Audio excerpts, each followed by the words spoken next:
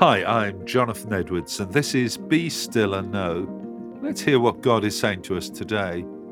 Luke chapter 1, verses 46 to 48. Mary responded, "Oh, how my soul praises the Lord, how my spirit rejoices in God my Saviour.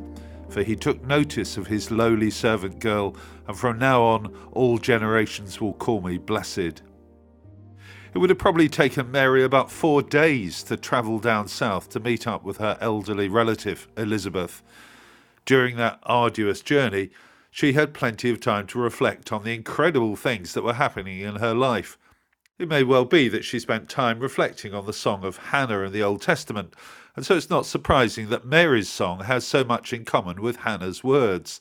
They beautifully express her faith and confidence in God.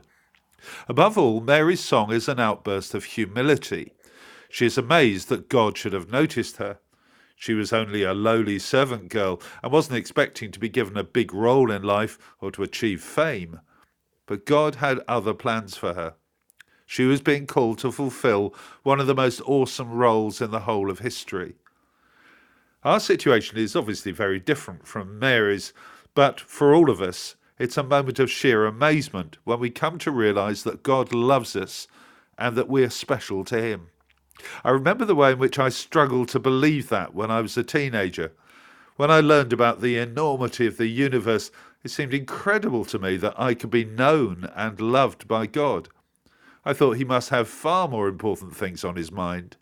But no, the Bible is consistently clear that you and I are infinitely precious. Jesus pointed this out clearly too. He reminded us that God even knows the hairs on our head. They're all numbered. Our God even cares for the birds that are of little monetary value, and yet not one of them falls to the ground without God knowing all about it. I wonder how you see yourself. Perhaps like Mary, you don't think of yourself as being very important at all. You assume that no one really notices you. Well, be sure of this. God does notice you, and he loves you. I suggest that we should take a leaf out of Mary's book and begin this day by praising God that, incredibly, he's taken notice of us and has great plans for us. Now let me ask you a question. How do you respond to the fact that you are so important to God? And now let me pray with you. Loving God, we're amazed by your love for us. Help us to live close to you throughout this day.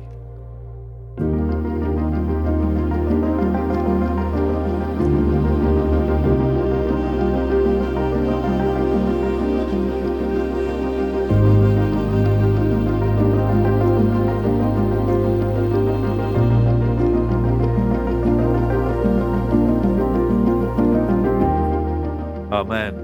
Thanks for listening. I do encourage you to join me every day for Be Still and Know here on Premier. And don't forget that the talks are also available on podcast, which you can access at any time. If you'd like to receive a free copy of our magazine, Voice of Hope, which contains all of these devotionals and a great deal more besides, please visit premier.org.uk/Voice of Hope. God bless you. Hope you have a great day.